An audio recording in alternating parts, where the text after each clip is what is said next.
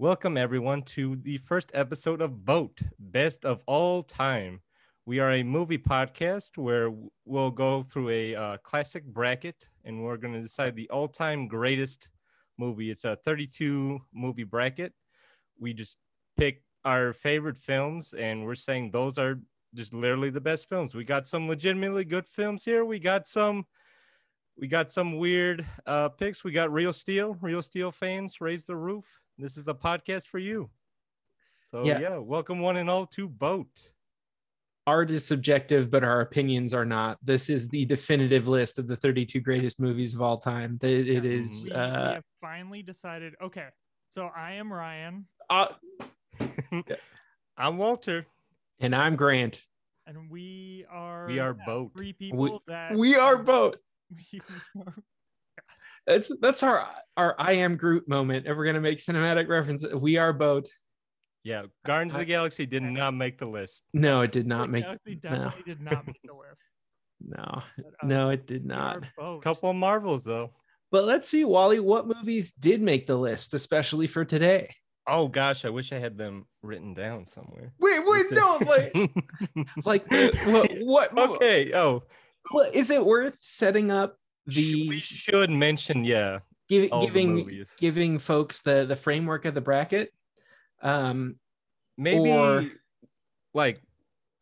we'll mention all the movies and then say today's bracket, and then at the end of today's episode mention what the next one will be. That can also be something we post on our social medias and just reference there. That would probably be easiest rather than just listing off 32 movie titles. Would be like 10 movies each, the 10 movies we picked. Yes, I think part of the fun would be maybe not mentioning what you're doing. What the heck the movies are going to be? Yeah, okay. Exactly. It's like, it's a bit of a surprise. It's like, okay, up first, we have A Knight's Tale versus the 10 Commandments. It's like, that's the episode, guys.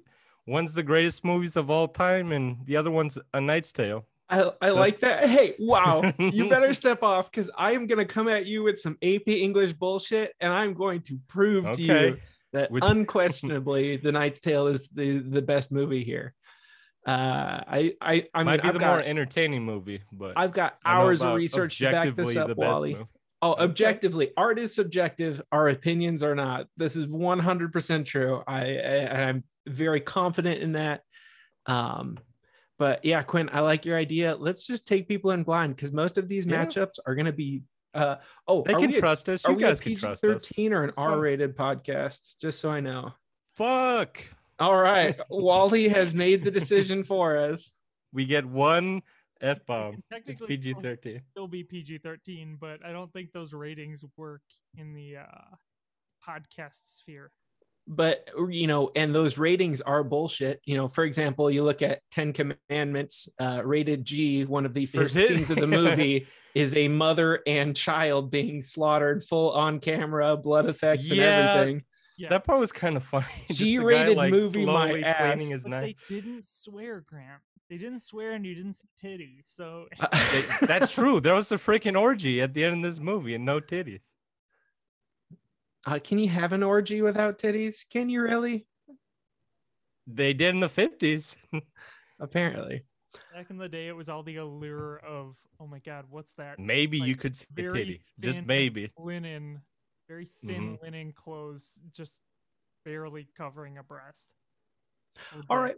Well, tell you what, as we've kind of sort of started out with the 10 Commandments, how about we lead off with that?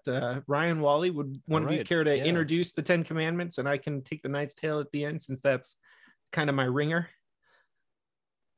Wally, did you prepare anything?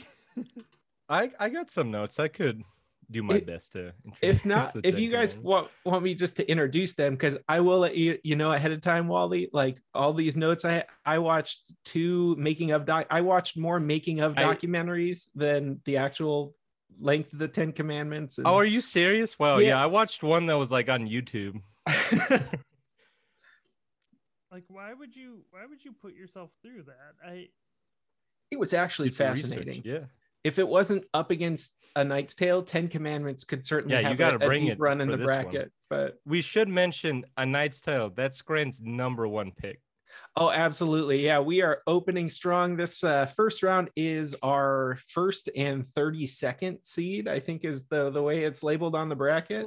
So it's, yeah, the seeding on the bracket doesn't really make a lot of sense. So how it worked out is, yeah, A Knight's Tale is Grant's #1 seed. And is the movie that kind of started this podcast too. So yes, it should be #1. We ended up watching that, and that was kind of the nexus for this podcast.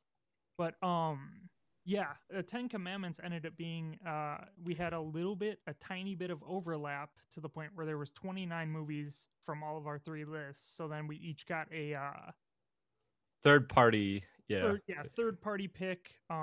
Grant got a recommendation from his lovely wife. Walter got his recommendation from his lovely dad, and then so did you. The most popular movie of last year, because that's how things are fair. And it's not that I don't have anybody in my life that I, understand the opinion of and want the opinion of movie wise. But I guess the 10 Commandments, 1956, it was Cecil B. DeMille's last movie before he died. It was Charlton Heston in the lead, Yul Brynner as the main villain. A really very cool, I guess, Grant, I don't know if you want to talk about this, but it's it was like not a pinnacle, but it was very, it's touted as being a very, early movie, big budget, big setting, throw a bunch of people at it. I mean, just the sets / the amount of extras they used in this, plus live animals. It's crazy. Yeah, it definitely is from the old world of cinema. Yeah, and it's one of the most successful movies of all time. It cost going into it, they didn't have a budget. They were going to spend whatever it cost to make this movie, especially because they knew they were going to have big special effects. By the end of it, they spent about $13.2 million in 1956, and then grossed $122 million all about, which, accounting for inflation, today would have been about $1.15 billion. So, accounting for inflation, more than Avatar? One of the most successful movies of all time. Not our generation, but the generation who, had us. Yeah. I was going to say, when we were deciding this list, Ryan and I both realized this is our dad's favorite film. So this is like a boomer classic right here. I will say, I wouldn't say it's my dad's favorite film, but my family. This is my dad's favorite film. My family did go to Florida this year for the Easter / spring break time. And the one thing he told me when he was coming back, he said, "Can you make sure to record the 10 Commandments because I have to watch it on Easter." And so, yeah, it really is something that our parents grew up with. And then, it's done a lot for cinema, I would say. And just the sheer scope of it, the fact that it was Cecil B. DeMille's last movie is huge. Not to mention, it was one of the first ever reboots. This is technically a reboot of the 1926, maybe 1923. Yeah, I think it's 1923 version of the 10 Commandments, I believe, also with Cecil B. DeMille as a role player in that one. He was the director, in that one. And I think he wrote that one, because that one was, I think it was shorter, or no. Yeah, well, obviously it'd be shorter because it's freaking from 30 years earlier. But I find both of these movies incredibly interesting in a way that, well, I think they're both grand. I mean, they're both period pieces. They have a lot of overlap, but I don't know. I don't know what categories you want to start breaking down within the movies.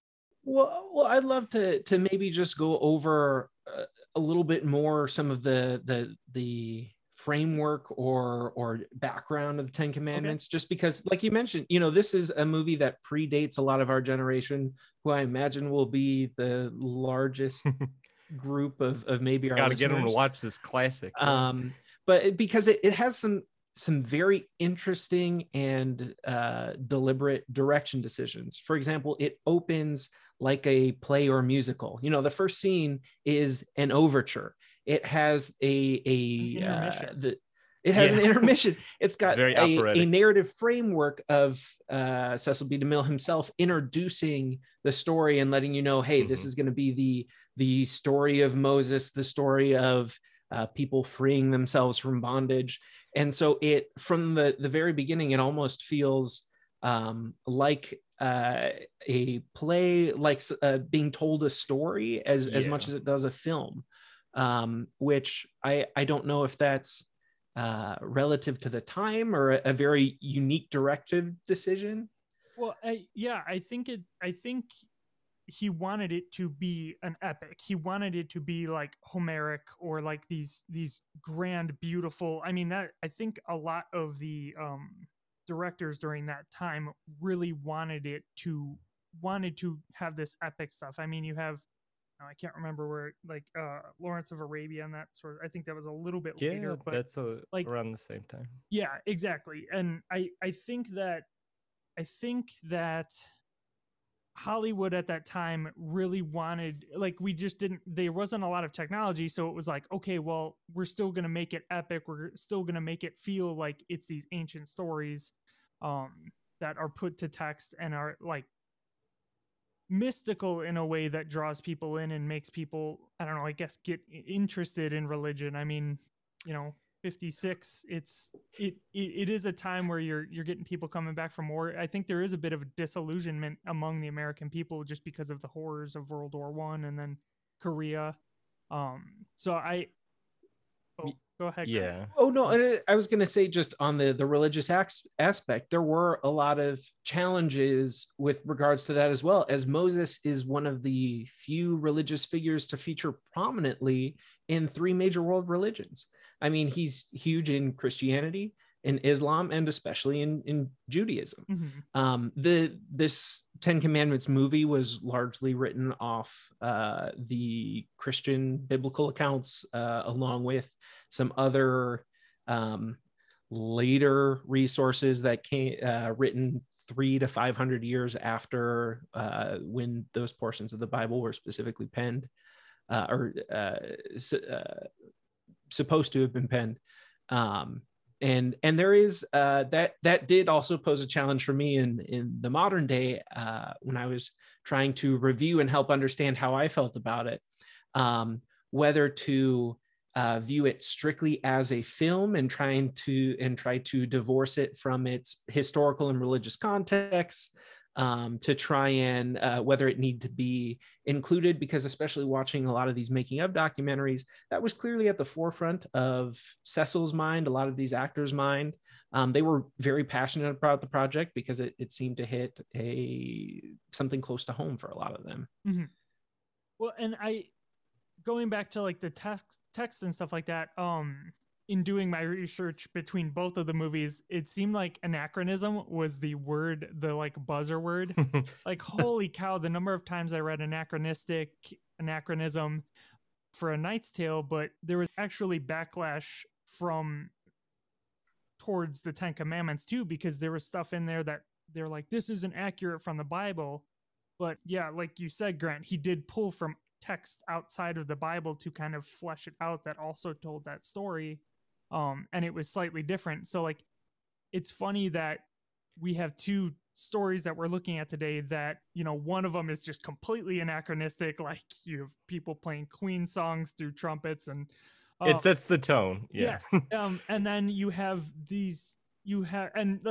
just have to completely forego it. But a big issue with the 10 Commandments, which, I mean, as somebody who has been to church and all this sort of stuff, like we've heard this story multiple times. I think all 3 of us have.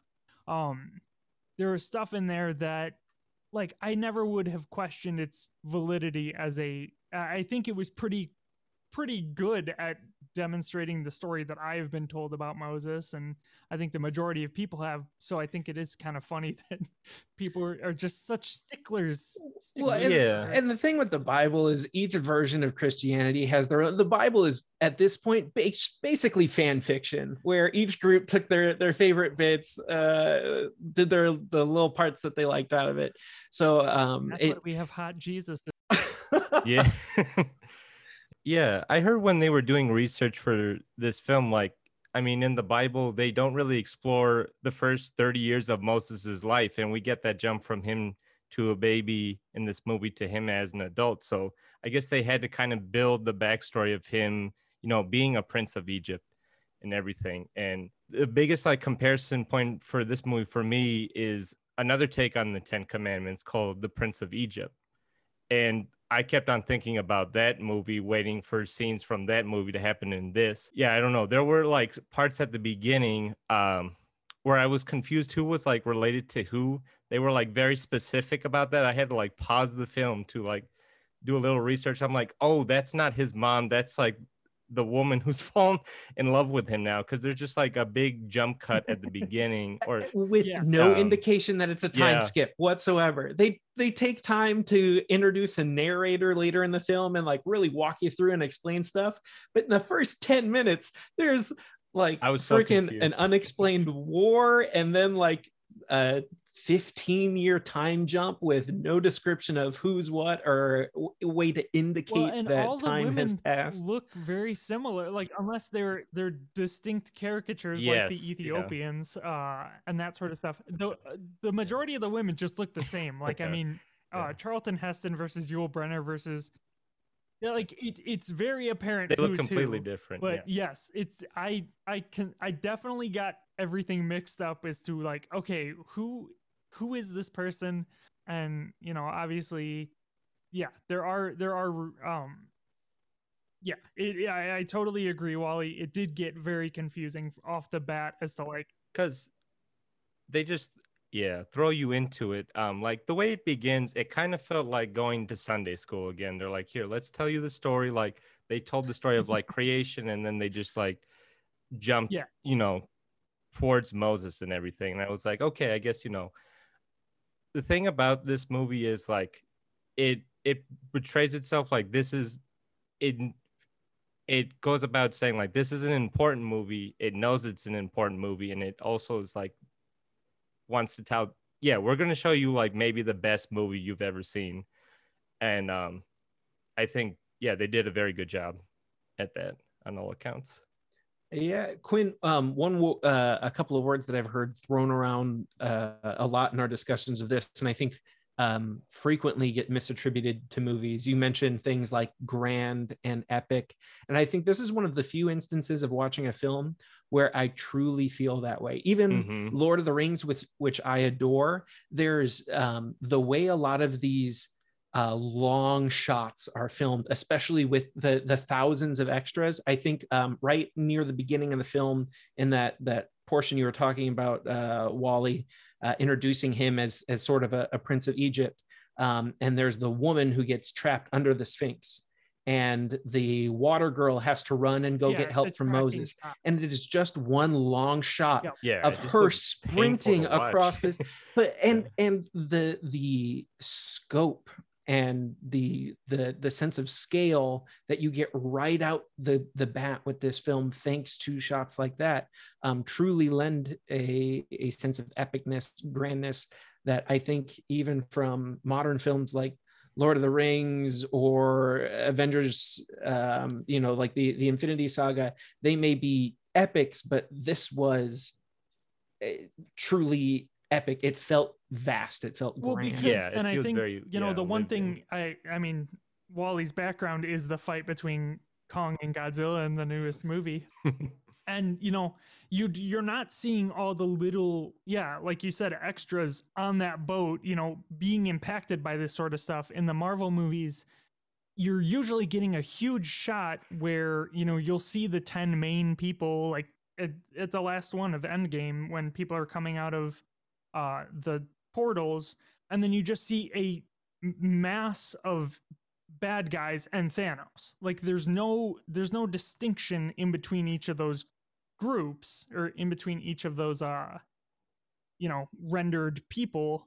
Whereas this, like, yes, it's kind of intimate in that you're following this one woman as she weaves her way through it, but as she weaves her way through, she's weaving her way through living people going about a task that they were told to do for this shot.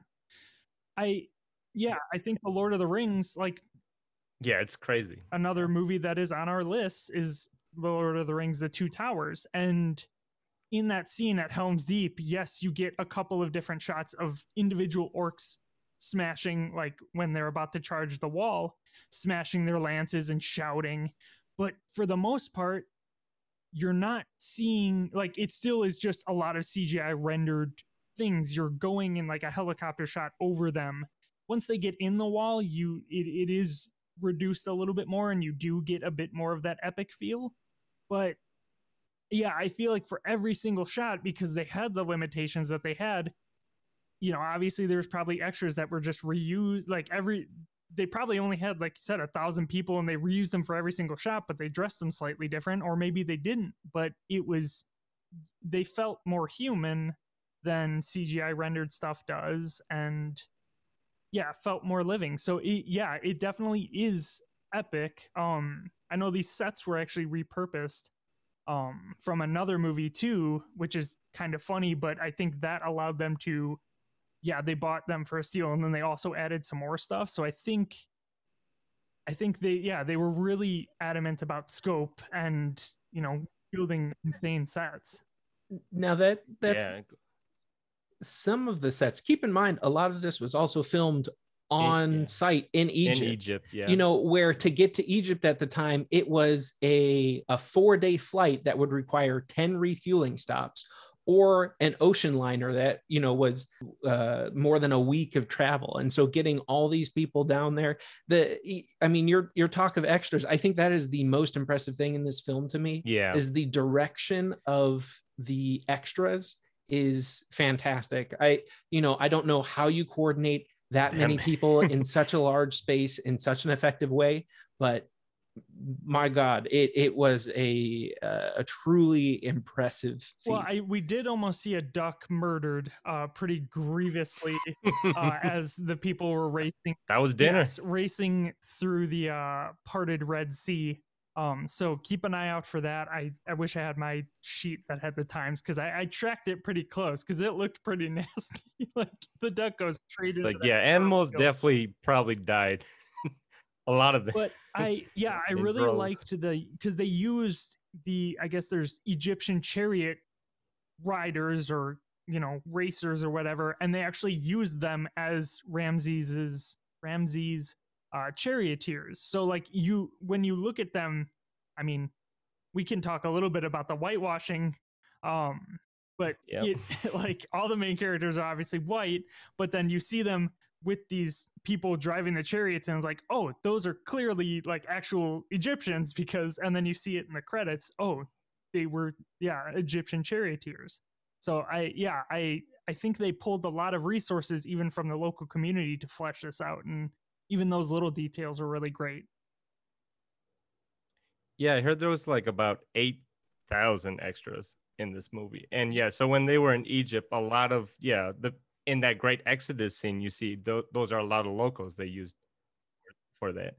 And to go even more into that scope, like even watching it now, and I think, Ryan, that was a great comparison with the latest Avengers, that big battle scene, how that even kind of feels a little flat compared to just having 8,000 people all coordinated to just move forward in a straight line. Like that is just an epic feat in and of itself. And having just the right music playing to it too. Like another thing I listened to in one of the behind the scenes is the guy who was composing the music for this, he was a new guy for this, and when he composed the music for the Great Exodus, he played it very slow, and Cecil de la Mille was like, no, it needs to be faster. This is a big happy scene. If it's faster, it makes it look like they're moving faster. I don't know, watching this all years later, like that still felt kind of weird to me, that like they're using super happy music at that point. I guess like it works for the most part, but I was like, they got free from slavery, Walter. I don't know if there's any more reason to be happy. But it's like that campy, like 50s happy music where it doesn't feel quite as sincere. I don't know. I feel like if this movie was made nowadays, you maybe would have some like somber yet like hopeful music. Yeah, a little bit more dramatic. But I want to jump back because I think, Grant, you and I might have had similar thoughts. But I know you were going to say something. What were you going to say? Oh, nothing. I was going to try and pivot off of the Ramses comment, but if you're still on topic, please. Yeah, let's talk about Ramses. No, I think that Exodus scene is so perfect to demonstrate humanity because, you know, obviously, yeah, if you have 4,000 people lined up and it's like, okay, move from over there, move a quarter of a mile towards us. And then 4,000 people trying to get them organized to do anything in a reasonable way, it's going to be chaos. It's insane. Like humanity is chaos. And yeah, you don't get that in the Avengers movies, like I said, because you have 10 people and then thousands upon CGI people that are programmed to just run straight in a line because it's just designed that way, because it's easier to design them not to have personalities and just be running as a big horde.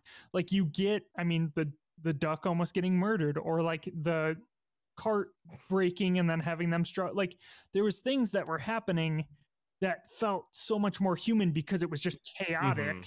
That they were just like little moments. There was 8,000 extras in that scene alone, not in the whole film. That one, the Exodus scene, 8,000 extras. You know, that's so many people. They couldn't shout action. They would get people going with a gunshot and like semaphore flag signals. That was how they coordinated 8,000 different extras for one scene. Well, art simulating life. I mean, that's what they did in the movie too, is they had the flags going to get that obelisk stood up. So, you know, it's good to know. But I mean, also, if you want to, there was a bunch of gunshots there. If you want to start some chaos, let's just shoot off a gun. Ramses just breaks out a gun in the middle of this movie. Yes.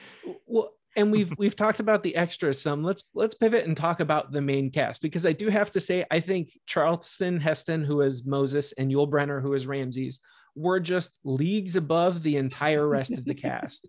They acted circles, with the exception of maybe the gentleman who played the pharaoh, who I've got somewhere in my page of notes, but whose name escapes me. I think pretty much Ramses, the rest of the cast felt extraordinarily overacted, like to operatic, painful extremes. But that's what I loved about, like, yes, like you said, Charlton Heston and Yul Brynner, is that, like, weirdly they weren't doing the acting of the time. They felt so real, and part of it, I mean, Yul Brynner just walked around like flexing the entire time, so I mean, it was like he was just a ball of intimidation, and he didn't really speak all that much. But yeah, you didn't get that operatic, like, you know, mid-Atlantic accent, like big sweeping. You did get that from the women, but the conflict, which was just pervasive throughout the movie, was so good because these two characters felt so real. Well, and they felt their interactions were tense. My favorite scene in the whole movie, I think the best scene by far, is right near the start, in the first 15-20 minutes, when Ramses and Ramses the First come to visit Moses building that city, by the way. And Ramses is it's Seti the First, by the way. Seti, excuse me, sorry. Where Ramses, as Seti comments on the town, Ramses keeps putting items on the scale, and then Moses comes over and talks about, you know, blood and brick, and puts it on his end of the scale and tips the whole thing. It is so well performed and polite, but tense and challenge. Like, it was easily the best scene in the whole movie, and really sucked me in. I in general, I felt the beginning, the first maybe hour and a half of the film, was not only more interesting, but just the special effects were stronger. I don't know if it was a budget problem or an issue with Cecil's heart attack towards the end of the film, but you know, it just, that first hour and a half was truly impressive. I'll agree with you, Grant. I thought it was way more engaging than the rest of the film, and I think it was because the conflict between Ramesses and Moses was more at the forefront there at the beginning of the film, and then it's like at the intermission, then you know, you bring God more into it, and now he's just like, he's a man on a mission, and Ramesses is just like an obstacle that needs to be taken down. It doesn't feel as personal anymore. He's just Well, I mean, it is personal, but he's like, it seems unrealistic. He's doing it for a grander, sense. It's interesting because I think it takes away some of Moses's agency. And I think for the purpose of making a biblical film showing the power of God, which was very much the focus of it, which I can respect, the second half of the film does a good job of doing that. But what I appreciated about the first half, and what I think a lot of modern audiences look for, reasons why like Finding Dory doesn't fare as well as Finding Nemo, is the agent. Like, hang on. No, just it's the agency of the main character. Canceled, Grant. I don't think we need.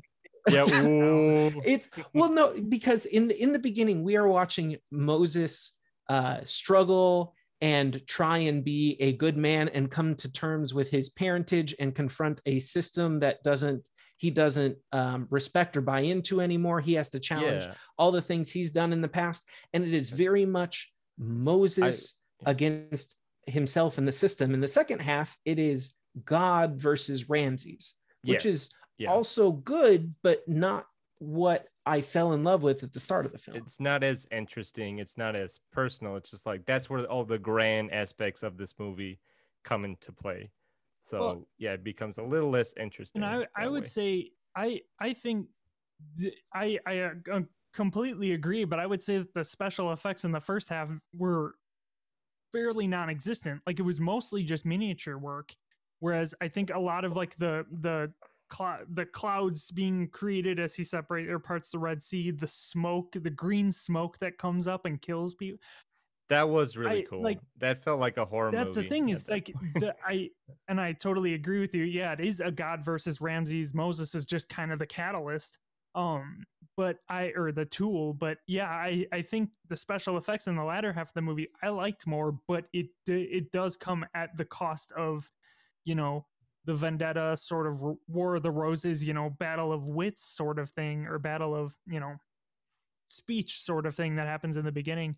I will say it is ironic that, Grant, you say that you like that half of it, because I think it relates to A Knight's Tale really well, in the fact that it's a guy who he masquerades as a knight, but then he has to come back to his roots, and he has to accept that. And in the end, he's rewarded for accepting his life as a pauper and is elevated to the level of, knight, in the same way that Moses is kind of elevated to this level of biblical hero, because he cast off these trappings of false, godliness or false like nobility.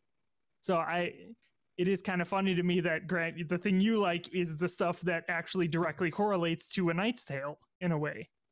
But yeah, I enjoy the personal journeys, I think, and there is what started as a strong, fascinating personal journey of Moses, by the end of it had sort of lost its I don't know, it felt like it lost its focus. I really think this could have either been 2 films, or I don't know. I wish there would have been a little more liberal editing involved, because I think there is enough fat on this that you could cut this 3-hour, 40-some minute movie down to it's like the Snyder cut. A tighter, even just 2:45. Have you guys seen the Snyder cut, Wally? I think you watched it, right? I have. So how would you compare it's all right. the two? Or like Endgame? I think we've all seen Endgame. It's like, that's another 3-hour movie. Like,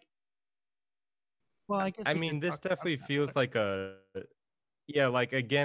like a play where it's like a 2-act structure, where it's like in the modern day, this would be 2 movies. Like, the movie would have ended with him coming down from Mount Sinai, and that's the end of part 1, and then part 2 would be everything else. Wait. But would it even? I would cut it as Moses is banished. Not Sinai. Sinai's at the end, isn't it? Sinai's where he gets the tablets. He also, that's where he sees the burning bush. I think that's. I believe is also at Mount Sinai.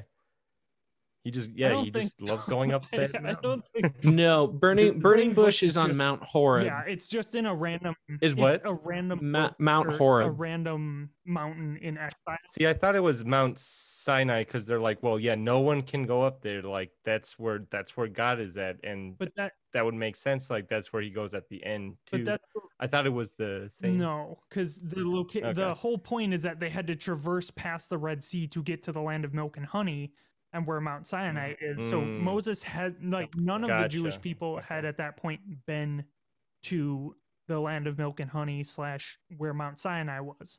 Now, granted, they won't ever get to the milk and honey for 40 years just wandering in the desert. So that friggin' sucks. But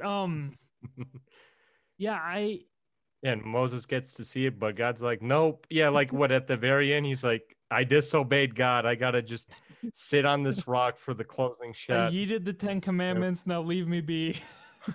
that was the best scene, right, Grant? Frag out, fuck your golden calf.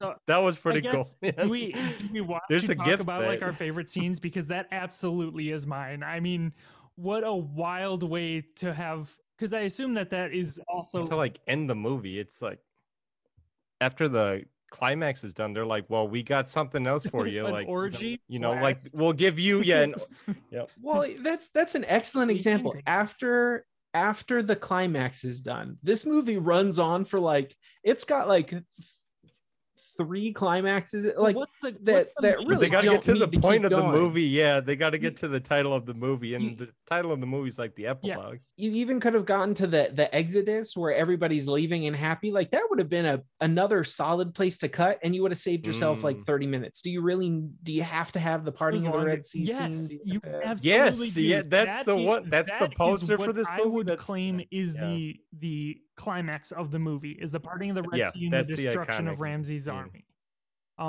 Because that's when you really know that they're free. I would say that should be the ending of it, and maybe do an overture. Then they got to call it something else. The parting of the Red Sea. Yeah, that's the name of it. Well, it is poorly named because it has nothing. Like it should have just been the story of Moses or something like that.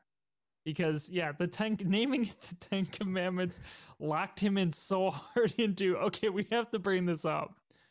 But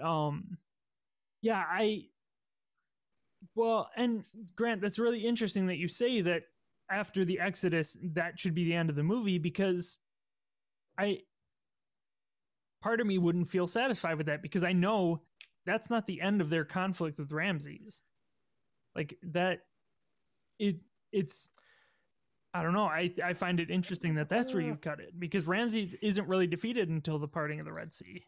Yeah, but we're already taking some liberties with the source material. I mean, for example, the whole pushing of Ramses to begin with, the impetus of Ramses like not fucking around and not being like, okay, sure, fine, you guys can leave. In the biblical text, it's God hardening Ramses' heart. In the movie, it's women are bad and are going to poison your mind. And instead of God hardening Ramses' heart, it's his poisonous backstabbing wife in the context of this film, who is like sexually charged through the she wants most of the whole... her like even when at the end were just really creepy. But even when she was like, okay, Ramses, on this sword, bring me back his blood, and he's like, yes, and it will mingle with your blood. And she like raised an eyebrow, like, I kind of like that. Kinky. That's very true. I wish they would have just eliminated the female parts, because I think it would have just, like, granted, this movie already is not passing the Bechdel test. Let's just get rid of them and get the actual, and Grant, you said it yourself, the 2 main characters are the most interesting. If you eliminate all of them, but there's no. I think both of Moses's mothers, his adopted and his regular mother, I think are critical to the foundation of his moral compass, and I think interesting characters on their own. Watching the woman who gave birth to Moses and the woman who raised him try and challenge each other over what is best for him. was really compelling. And once again, first half of the film. That was very interesting. No, I wasn't expecting. I guess I mean cut out the whole play that big of a role. Oh, who gets to marry the sister? I think that was the part that I wasn't the biggest fan of, because it just turned into and I agree, is that you don't get that. Oh, there's a reason why Ramses is being a dick, and it's because God is like manipulating him, which is pretty fucked up. Yeah. But I want to go back to a comment you guys made of like, the two main leads, they are the best parts of the movie, but I think mostly every extra, every like secondary character, I think is really bringing their all to. The only thing I would say with Nefertiti is that actress plays the role too modern. She's the one that feels the most modern out of everyone else in the cast. Like they're playing like there's a lot of reference to this, and she's playing it like it feels more like a typical like 1950s Hollywood movie, which I think was an interesting choice. It definitely makes her stand out. Well, I think that's how the character was written. Like the character was written to be an adder in Ramses's bed to poison his thoughts, and the character was also written for Audrey Hepburn, which I think had a more subtle approach, and they opted, very 1950s approach, opted not to use her because she wasn't the right body type for the time. And instead made the separate casting. And I think the campiness she brought it's iconic. It's a lot of fun. I mean, people will instantly recognize her performance. I just I think it stands in pretty stark contrast to Heston's and Brenner's performance. Yeah. So I think we've lingered a lot on the Ten Commandments. I think we've all had some really good points about how this movie is really great. We've also had some counterpoints, but I think we should move on to A Knight's Tale, because we don't want this podcast to be like ungodly long. Fast forward to the time where it was all about Shrek, and I think that influenced this movie. Time out. Let's fast forward to 2001 a little bit, which in researching this, I realized might have been the greatest year for movies in the last 2 decades. Okay, what else? Let's take a look at quick hot read here of the movies that came out in 2001, just like going off the top 10. We have Lord of the Rings, Fellowship of the Ring, Harry Potter and the Sorcerer's Stone, Fast and the Furious, Spirited Away, Shrek, Donnie Darko, Black Hawk Down, A Beautiful Mind, Ocean's 11, Pearl Harbor, Monsters Inc. Like the 2001 was fucking stacked. Monsters Inc. is the only one that we have on our bracket as well. Moulin Rouge. I mean, Princess Diaries, Atlantis: The Lost Empire. Oh yeah, there you go. Bridget Jones's Diary, Jurassic Park 3. Like this was a fucking Zoolander. This was a fucking stacked year. Yeah. 2001, probably the best year for film in the last 20 years. I think Matrix. I don't know if Matrix was 2001. Oh, Matrix was like 98, 99. But Spy Kids. Yeah, definitely. Definitely the best year for movies. You know what? Yeah. Oh man, how did Spy Kids not make the list? Yeah, I mean, well, that is a fun movie. The reason it did not make the list, well, are you talking about the list of movies for that year, or just the list of our top 10 favorite movies? Because my gripe with it is, how come we don't have a machine that immediately makes that in like 30 seconds can make you a Big Mac and fries from like a dish? That's the second one. No, that's not the second one. That's the first one. I don't remember. The first one. Their house gets destroyed, and they go to like the bunker with, I don't know, what is his name? It's just the pothead guy. Yes. And then when they're let's just talk about Spy Kids. When they're there, they make a Happy Meal, and that's right. Just so you guys are aware, listeners. My entire movie knowledge is basically centered around food. If there's food or something interesting in it, like Goofy movie when he's eating the Tower of Cheesa, that did look good. It's I can always relate a movie back to food. Parasite, another movie we were kind of talking about that's on the list. God, when they make that beef dish, Oh, so yes, I will constantly bring it back to food, but no, A Knight's Tale. I mean, you're absolutely right.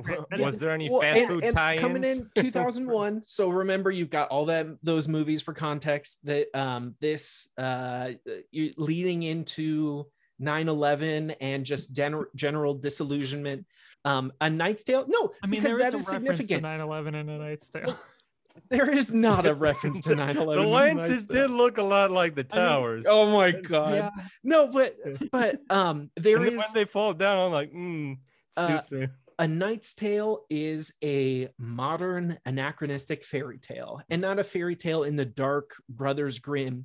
It is an origin story of a peasant becoming a knight and marrying a princess through found family and meeting interesting characters. Sports movie. It's a superhero. It feels like a superhero. It is a joyful, earnest film in a world that is only full of cynicism and frustration afterwards. Especially when you think of a lot of the other films that we looked at the time, things like Donnie Darko, Black Hawk Down, a lot of the movies that came out after 9/11 all had a world-weary cynicism. But if you come in and watch A Knight's Tale, it is earnest and joyful from start to finish, from the casting to the soundtrack to the core story and message of a man being able to change his stars. It is just a very happy, earnest film, and I think that's one of the things that attracts me so strongly to it, especially in an era that was coming on to a whole lot of darkness in the world. That's an excellent point, Grant. Yeah, I will say, I don't know if any of our listeners follow Nick Kroll. I know he posted something on Tuesday about the 20-year anniversary of it. So like, it is funny that we're, reviewing this within 3 or 4 days of the 20-year anniversary of it. It is a happy-go-lucky, good feelings. Nobody, like, even the main conflict doesn't even seem like it. It just seems like a nothing sort of thing. A nothing sort of thing. No. I feel it has tense. There's no tense moments. There's tense moments, like, so I saw this for the first time with these guys, like over a month ago, and like I did feel like tense when they were first showing like the jousting and everything, like just seeing practical effects of like, oh, they did that, like that was intense, of just seeing a lance like bash against like a helmet. I'm like, oh, you don't really get that with movies anymore. Well, and I'll come just through like visceral action there. When it comes to tense, that stock scene, I tear up in it every single time I watch it. I must have seen this movie 40 sometimes. It is absolutely tense, but that's a conversation for later down the line. But it's the moment, and the problem, the reason I might argue that this movie shouldn't be our number one of all time is because we had already gotten so many sports underdog movies to the point where you could sit in there. Even the first time I saw it, I could predict exactly what was going to happen beat for beat, because I had seen all of these movies. I knew, oh, he's in the stocks. There's no way he's gonna die or be beheaded or anything like that. Somebody's gonna come save him. And when it ends up happening, it's like, oh, okay, like I knew this was going to happen.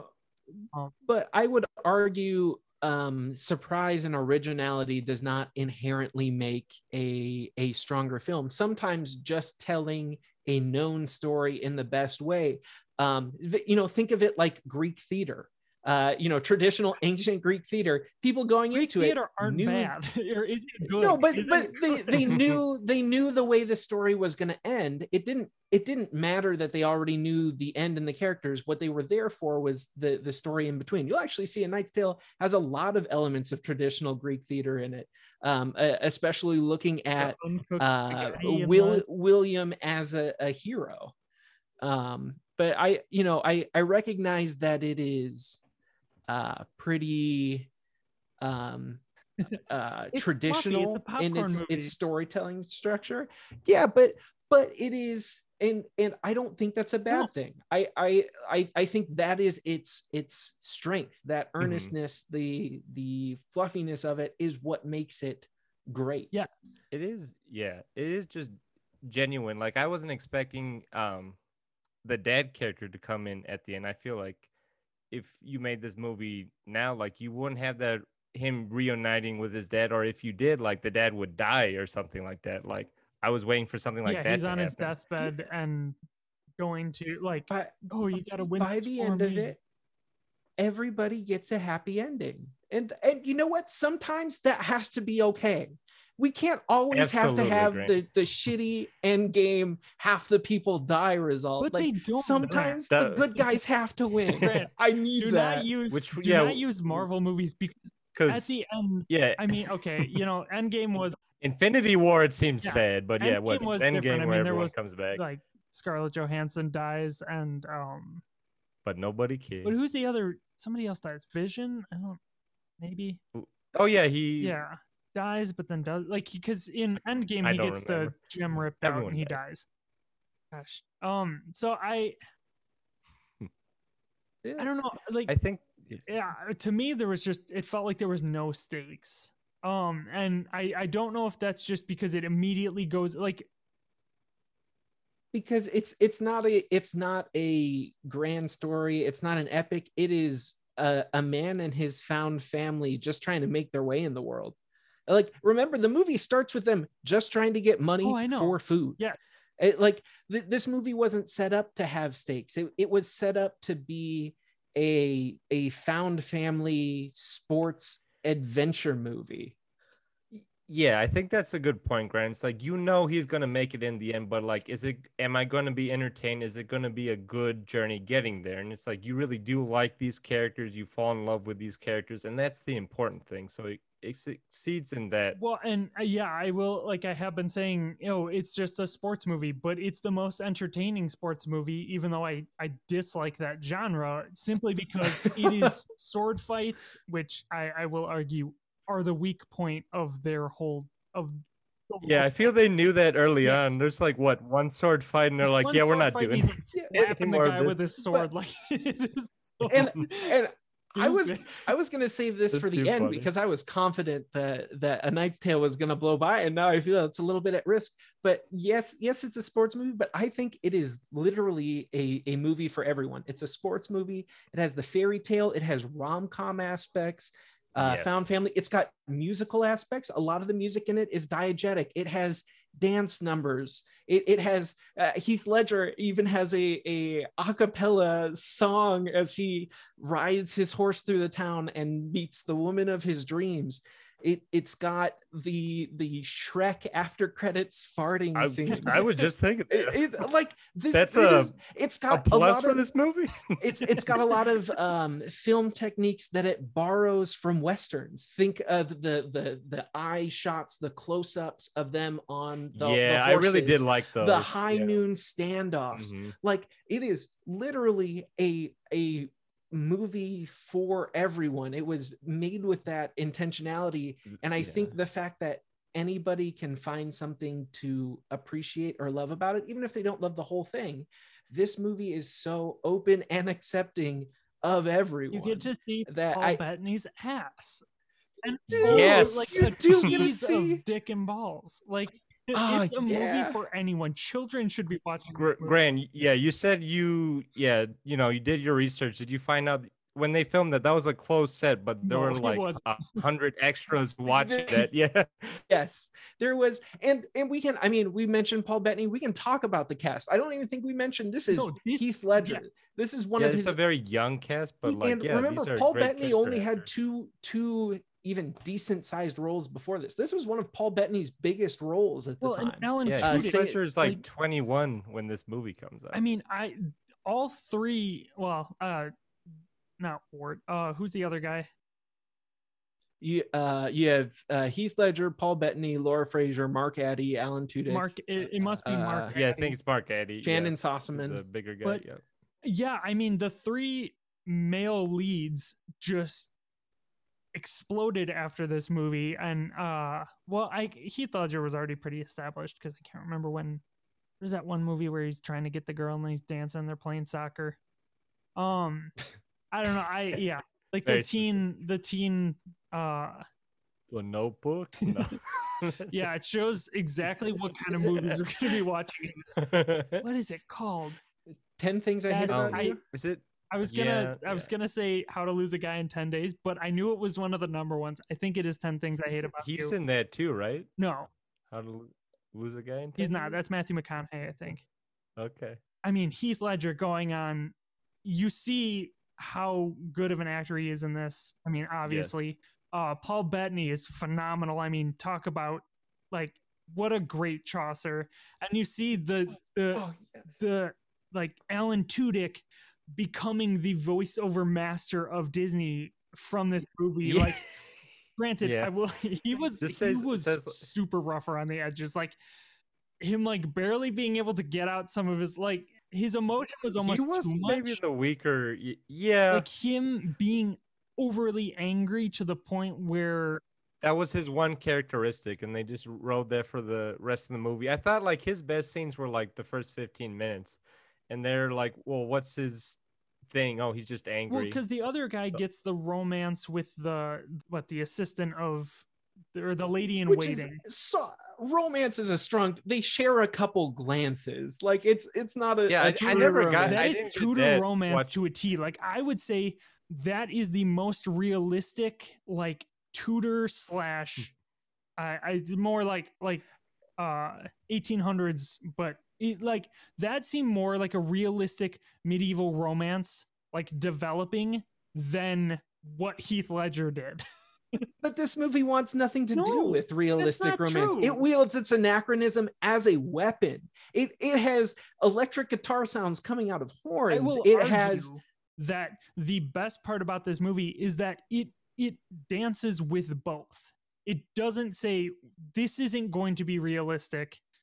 For medieval times, like I think it has a lot of, and Paul Bettany's Chaucer does carry a lot of that. Okay, well we are understanding about this sort of stuff, and we want to make you feel like you're in. I will not say like it does wear its anachronism as a badge. I will not say it doesn't care about medieval times or it doesn't care about demonstrating medieval things. Completely. I don't think it's trying to get rid of that because then it could have been set whenever. I think it being set in medieval times adds to the story, and I think they knew that and they developed that in certain ways. I think it's as interested in medieval times as when you go to that place called Medieval Times. They're like, we're putting on a show where because Wally, you have been to medieval times. They're not going through hovels and like, getting the thatched roof thing. Like there isn't that level of world building. You aren't seeing the interesting like actual period accurate costumes to it.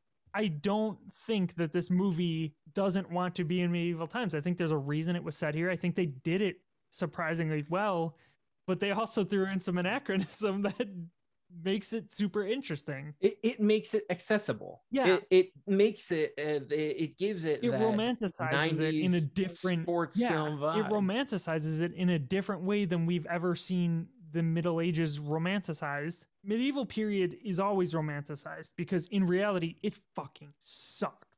Just like the worst time to be alive. But we romanticize it in all these different ways.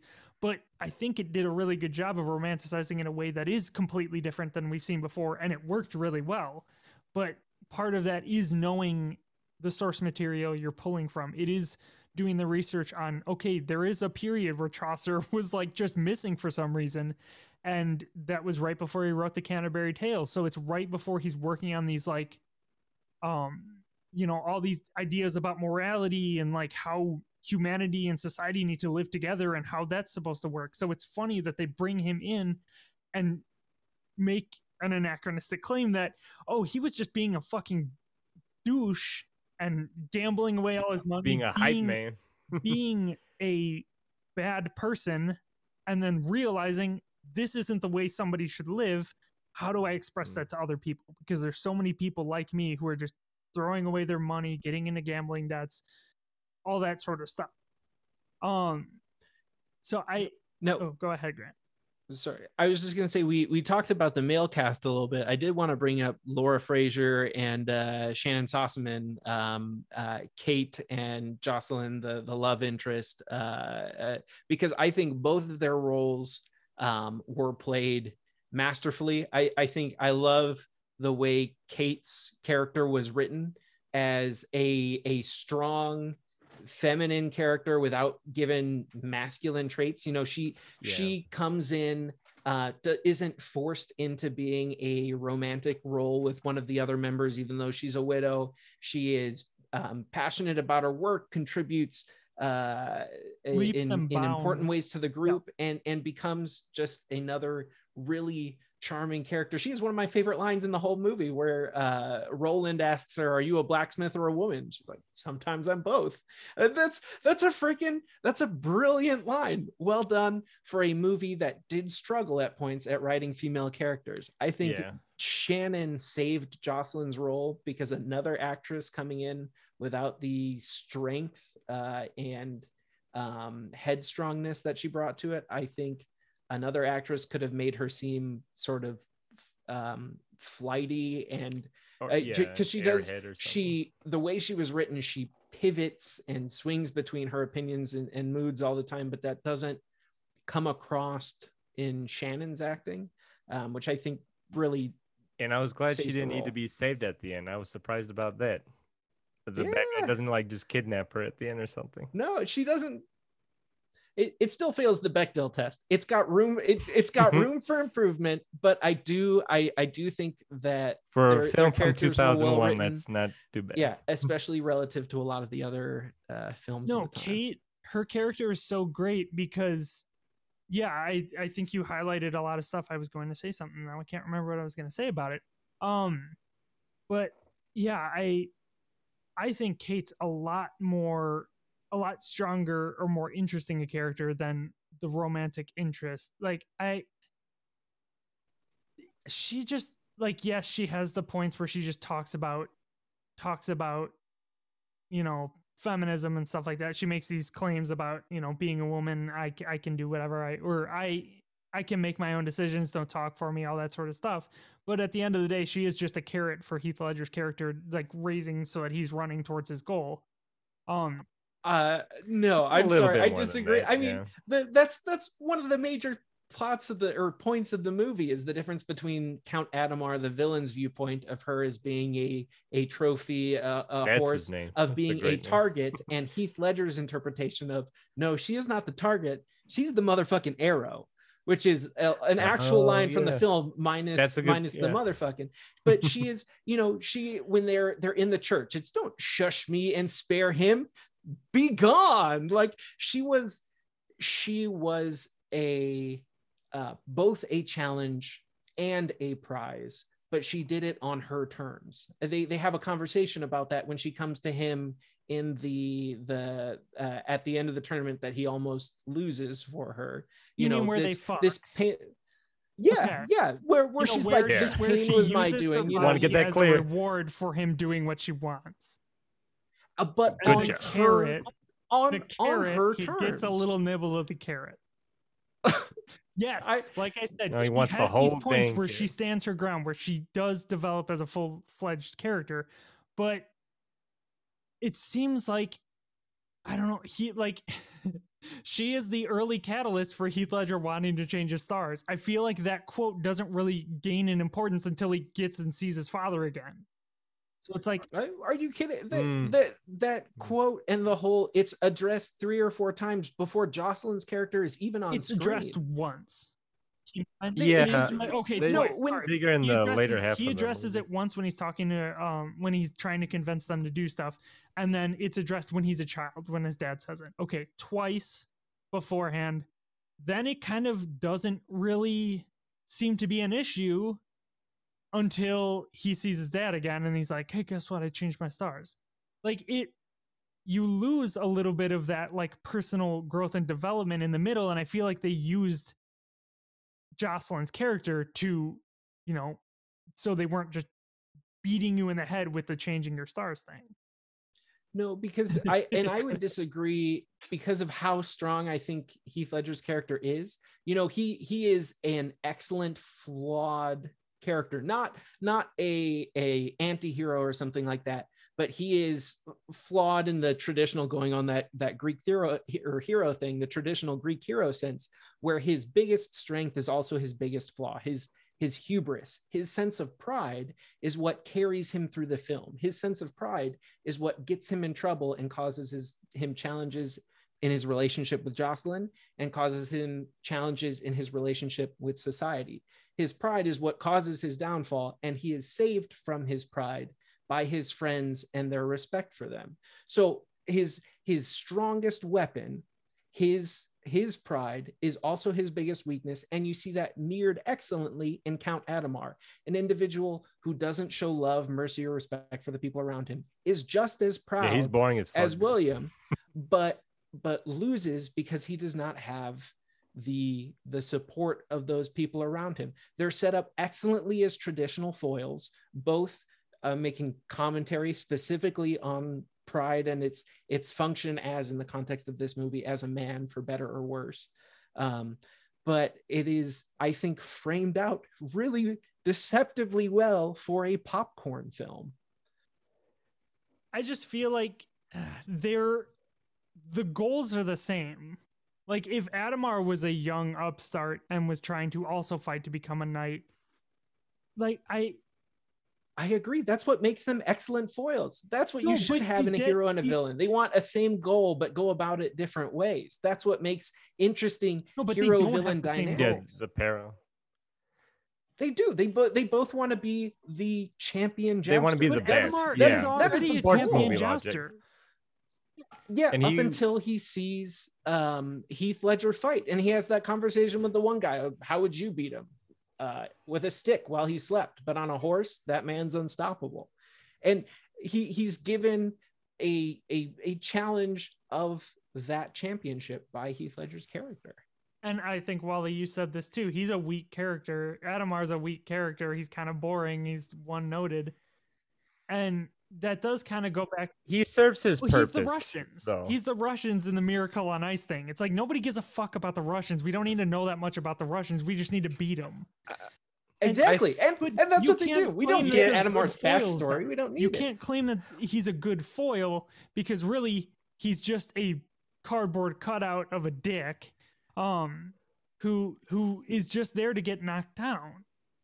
No, the foil's job is to give a different perspective of the hero, to give a main trait. He doesn't need to be a fully fleshed out character. He needs to give context to the characters we care about, and he does that, I think, well. He does it well enough. Like, the problem is, like, I wouldn't want the movie would have to be longer than to develop his character. Like, you want to take more time to develop the hero, obviously. But, you know, if it was a longer movie, like the 10 Commandments, we got a very good characterization of Ramesses and Moses, and you understood and cared about where they were both coming from. So I think for the purposes of being like a popcorn feel-good movie, the villain is evil enough. You get his motivations enough, and that's all you really need. Well, and I guess you don't have any. I don't have any demonstration of what a knight should be, because I feel like they never is like, he's trying to change the stars to become a knight, but in the end, what does that mean? Like, it doesn't mean anything. But we learn along with Will what it means that to being be a knight doesn't actually matter. No, exactly. Yes, you understood the plot of the movie. The knight. Don't say you change your stars. Say, guess what? The stars don't fucking matter. No, by the end of it, I feel, maybe a more modern take on this movie would have done that. Like, oh, the stars don't really matter.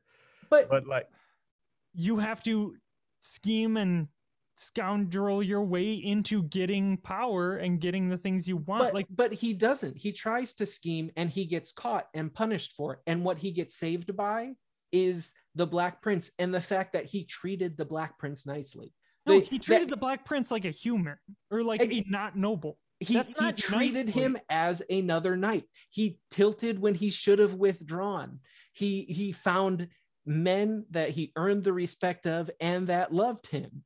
And that was the point, was that we went on the journey with Heath, or with Will, who had this viewpoint of, just wanting to be a knight, wanting to be a champion, not really understanding what that meant. And then over the course of the film, we learn along with him. And at the end, he gives up all the knight stuff. He takes off his armor. He stops going by the fake knight name he adopted. And he is there just himself, shouting his name as he bears down the actual knight that represents the rest of the... Yes, he is the real knight fighting against a knight in name representing a ruined, corrupt system.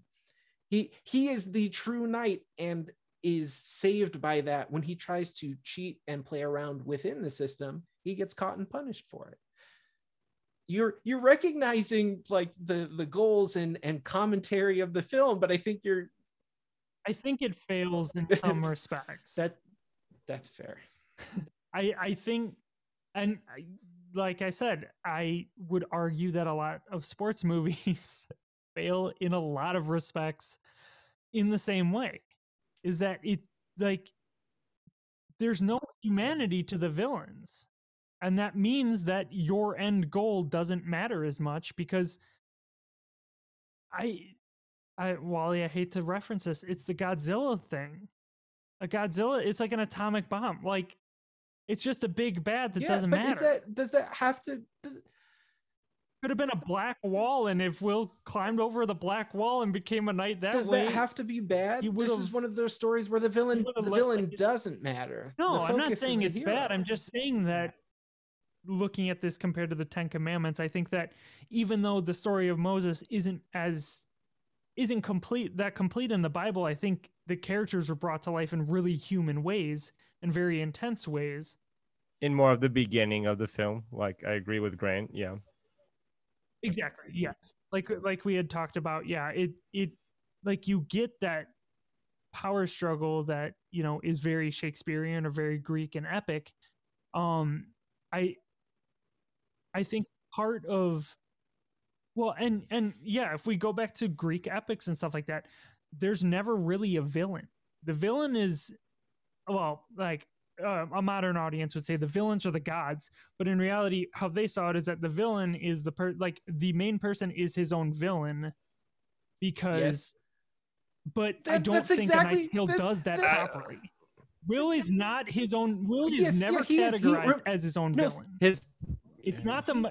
It's the Marty McFly. Don't call me a chicken. No, it is not. There's that really. I would argue the scene where his friends confront him and say, hey, you need to run. They're going to arrest you. And he asks each of them in turn, would you have me run? And in the end, his biggest villain, the thing he's truly fighting, his pride, he loses to, and he gets arrested and put in the stocks, and he has to be saved from himself by the people that love him. I think that's fucking powerful. And then they show the healthy way to exhibit that pride, to accept yourself regardless of what rest of society thinks of you, but to still also respect the people around you and the ones who got you there. At the end, he doesn't stand there on his horse and cheer. He immediately runs into the arms of the people he loves to kiss and hug and cheer with them, because it wasn't his victory, it was their victory. Because he overcame, by the end of it, the biggest villain, who wasn't Adamar. I agree, Adamar was a shitty villain because he wasn't the main villain. It was fucking Will and his pride. That's the of his goal of being like a knight. Like, I think it's established like thematically and like in the movie of where he has to take his armor off, yes, because it's all dented, but it shows he is just himself now. He is not this like propped up as this knight. This is just Will going for it, being himself. So it doesn't matter. It's a fairy tale. They live happily ever after. They do the Shrek part. It doesn't. It's a fairy tale. They live happily ever after. The end. Remember, there is no cynicism in this film at all. It comes in intentionally just earnest and joyful, and it ends with shook me all night long and a fantastic final kiss because they live happily ever after. That's it. The end. That's not a Greek. That's not a sorry, Greek and I shouldn't have. Yeah, no, but that's fine. I want there to be a moral, and I don't know. It's hard. I don't feel like there's a moral. Like it's too much of a popcorn flick, I guess. And I'm not saying that's bad. Like I said, I find this movie incredibly enjoyable. Minus the weak sword fighting, which that's my own. Wally wasn't cool with that hot take. So yeah, Wally's like, I'm fucking over it, bro. No, I like at the end of the day, Grant, I do really like this movie. Part of what I've been going over after you telling us how extensive your notes taking process was me reevaluating my opinions on these movies, because at the end of the day, and I think we can start going into our like final discussion on it. Obviously Wally's gone, so it's kind of hard. If I'm being completely honest, I don't know if I'll ever need to watch either of these movies ever again. That is very fair. And I will give you, there is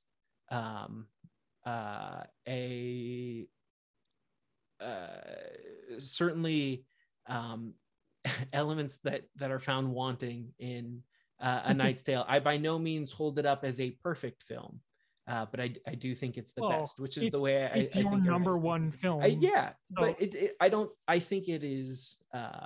I celebrate it because of its flaws, because of its simplicity, its earnestness, its straightforwardness. It lacks a lot of the nuance, like you talk about with its villains. It lacks a lot of its nuance with its world building. But I think that the focused, joyful, and accessible approach it takes to its storytelling makes it the best film of all time. The good guys are good, the bad guys are bad. There's no gray, and love wins in the end. That frustrates me. That doesn't feel human to me. But that's fair.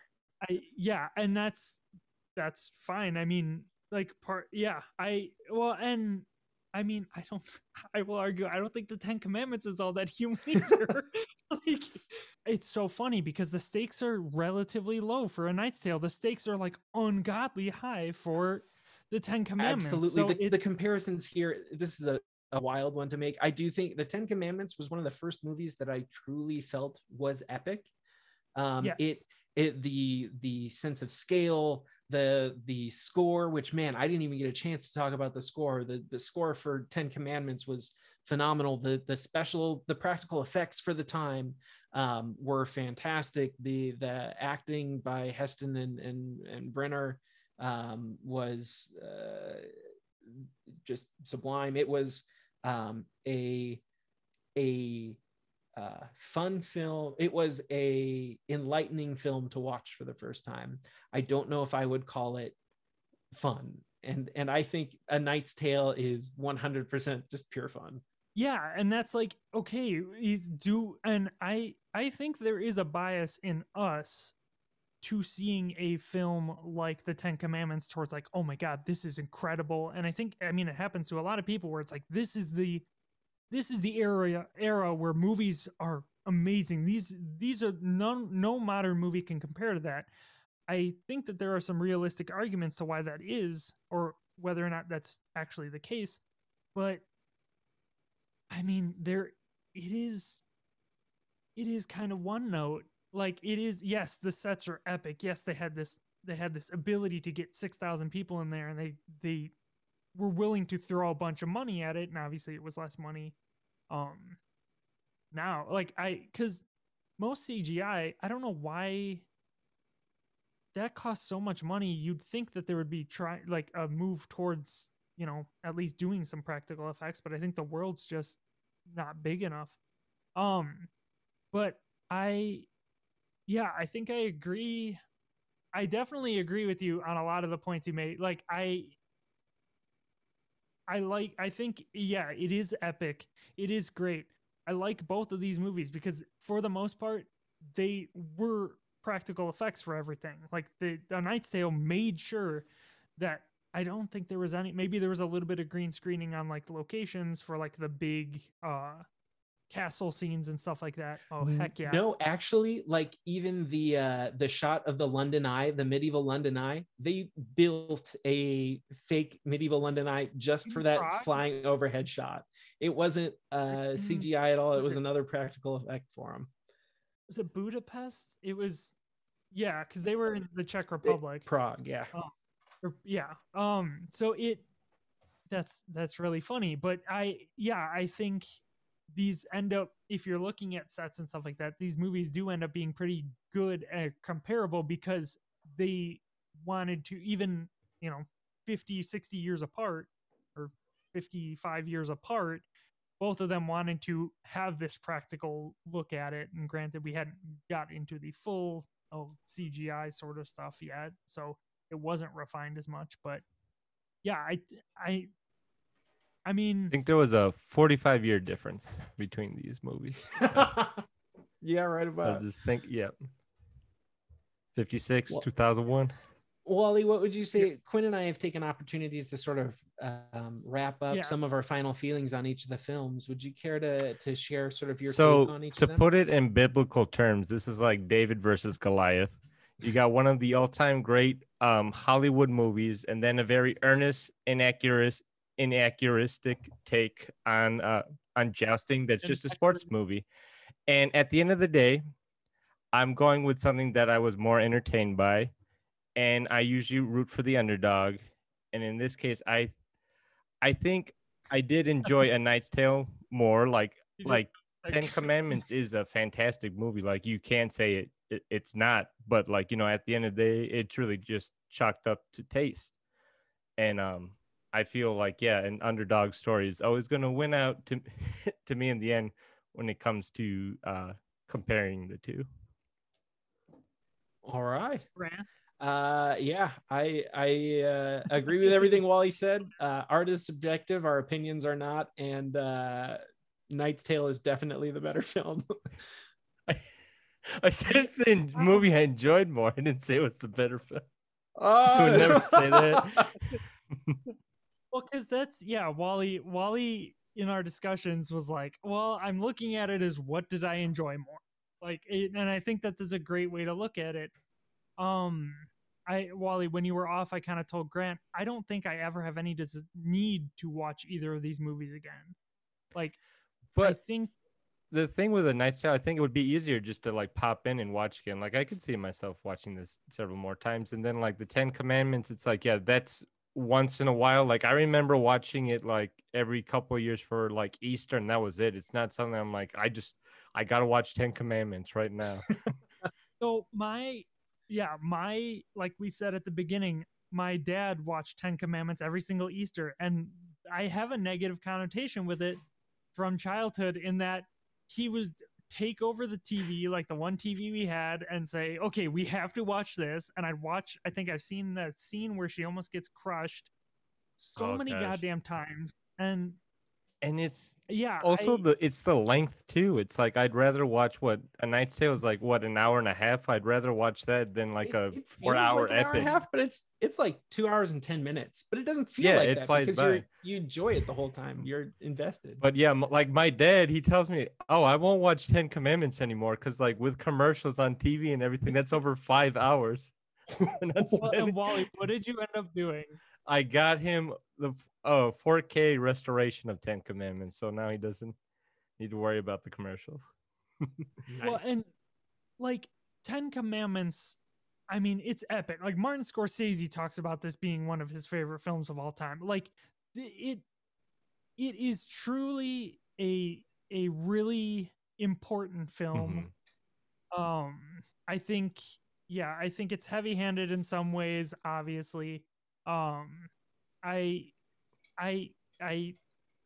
don't know. don't think I will ever watch, unless I'm forced to, either of these two again, which, I mean, that's the interesting part. So are you abstaining from picking?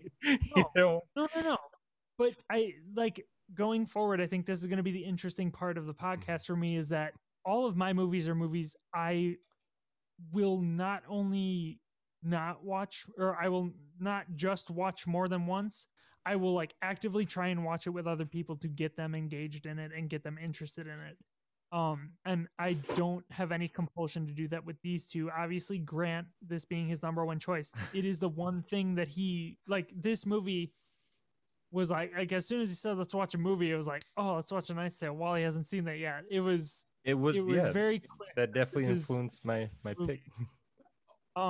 And you know what? At the end of the day, yeah, it's sword fighting's really shitty. That should be on the back of the DVD cover. Don't buy this if you want good sword play. Stay for the Shrek fart at the end. There's an after credit sequence. It's the first of its kind. Well, that's actually a lie, because actually the Ten Commandments also has an I don't know if you guys when he it's pretty great. I did not see an after credit scene. Oh man, I feel like sits on that rock and just farts to death. Moses farts, and Ramses is actually like in hell getting, beaten up by Satan, and he smells it and he goes, oh my god, that's horrible, Moses. Yeah, he does like Khan. Oh man, yell. I'm gonna have to go back and rewatch the whole thing. It's gonna be like 4 hours. Yeah, no, you have to watch the whole thing for it to make sense at the end. Yeah. And I don't know how they did this, but even in the original movie, you have to sit through the entire thing. It's like a pressure plate or something, but it's for film. And that if you just skip ahead to the end, it won't run that after credit sequence. So you have to watch it from second one all the way to the end of the movie before you see this. And I would say, that Satan looked so real. I was terrified of how Satan looked in that after credit sequence. It was horrifying.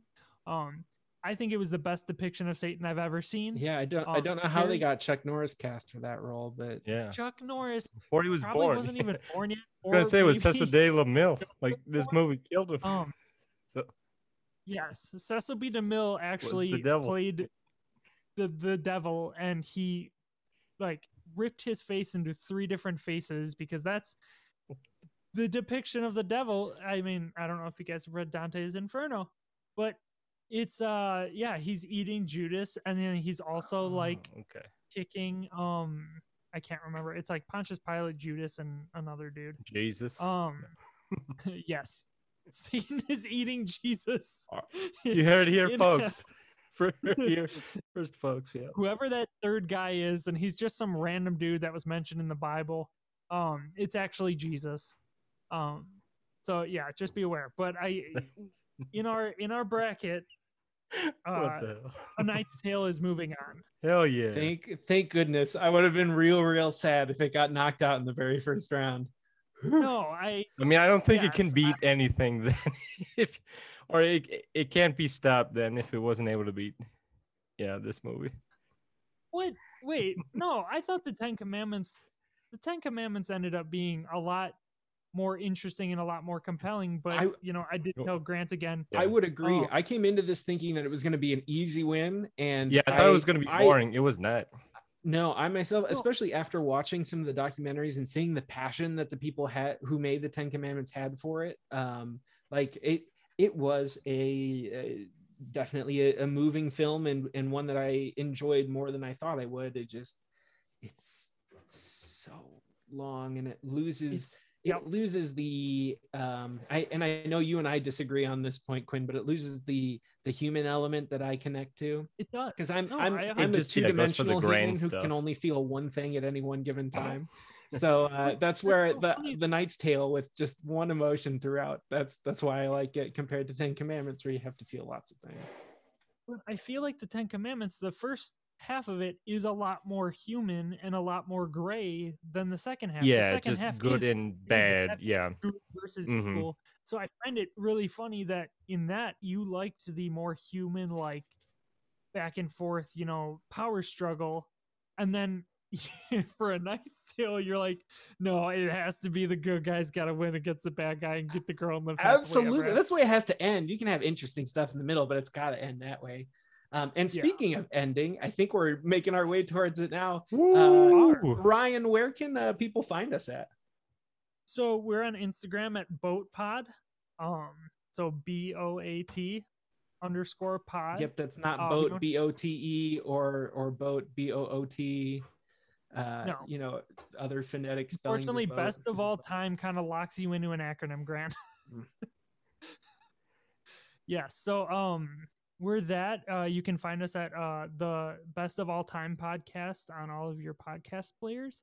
I will say, so A Knight's Tale is moving on, and next month it will be going up against whatever the winner of the Host, so the Bong Joon-ho movie, versus 1917. Oh my god! Dang! Yeah. Oh no! Both depressing movies. Well, yes. In a way, I think 1917 has a lot of obviously it's incredibly interesting and well shot and interestingly shot. I actually haven't seen The Host yet, so I needed an excuse. It's the best monster movie. Yeah, that's what I'm excited most about. Is I'm going to get to see tons of excellent movies that I've never seen before, and I'm real glad we're doing this together. Well, and yeah, we might have to edit one section because I'm really one of my picks was Once Upon a Time in Hollywood, and I think I might have to switch that to Django. Oh, okay. Django, I know who. I haven't seen Once Upon a Time in Hollywood yet. Grant, I don't think you've seen it either. I have not seen Once Upon a Time in Hollywood, but I have seen Django. I really enjoyed Django. I want you guys to experience new movies, but I think I might end up having to switch it to Django because this is the best of all time. This isn't about this is a good movie you should watch. Like, sure, there's an element of that, but you better bring the heat because I'm bringing the fucking heat. I mean, you see my bracket. What is going to take A Knight's Tale down, man? Okay. No, but I loved Once Upon a Time in Hollywood. I thought it was so great. I thought it was a very interesting way to tell that story, but Django is just so every time I see a clip of Django, I'm laughing my ass off at the absurdity of it. So yeah, we don't have too many Westerners either. So what? Like Western? Yeah. Movies? Okay, not Westerners. Yeah, Western movies. Yeah. Yeah, we don't. But is 12 Angry Men not a Western? No. It's titled like a Western. It's a court drama. Yeah, I know nothing about these films. Oh my gosh, that's so funny. That's a very good one. All right. RoboCop? Well, I'm excited to do this so with you in guys. the modern day, West, that is Detroit. I'm excited for all the people at home to be able to hear our true factual opinions that are completely correct. Boat out. And let us know what you think about this podcast format. We in the past have been a lot more absurd with our podcasting, so if you want more of that, we can also do that. We need intermissions. We need an intermission, or at least a fake ad read like we have been doing. Yeah, we can mix it up with some fart dildo fart sort of stuff. Like, well done. Yeah, that's not really fart dildo fart was a very short-lived bit. I wish you wouldn't bring it up as much as you do, because it always seems like that's your favorite bit we did. And it's so good. It's so sincere. Fart dildo fart. Like, you weren't even selling anything. We were just saying that over and over again into the microphone and then laughing hysterically. I don't know. It seems interesting to me that you would go fart dildo fart and not like fart dildo queef. No fart. Queef. Yeah, this is the way we're ending the podcast. We're gonna be a little heady at the start and then end it with this conversation. Thanks, people. This is the after credit sequence of Moses. There you go. Moses. Instead of a cold open, we have a cold exit. So here we go. Here's the best sign off that we can have. Anchors away.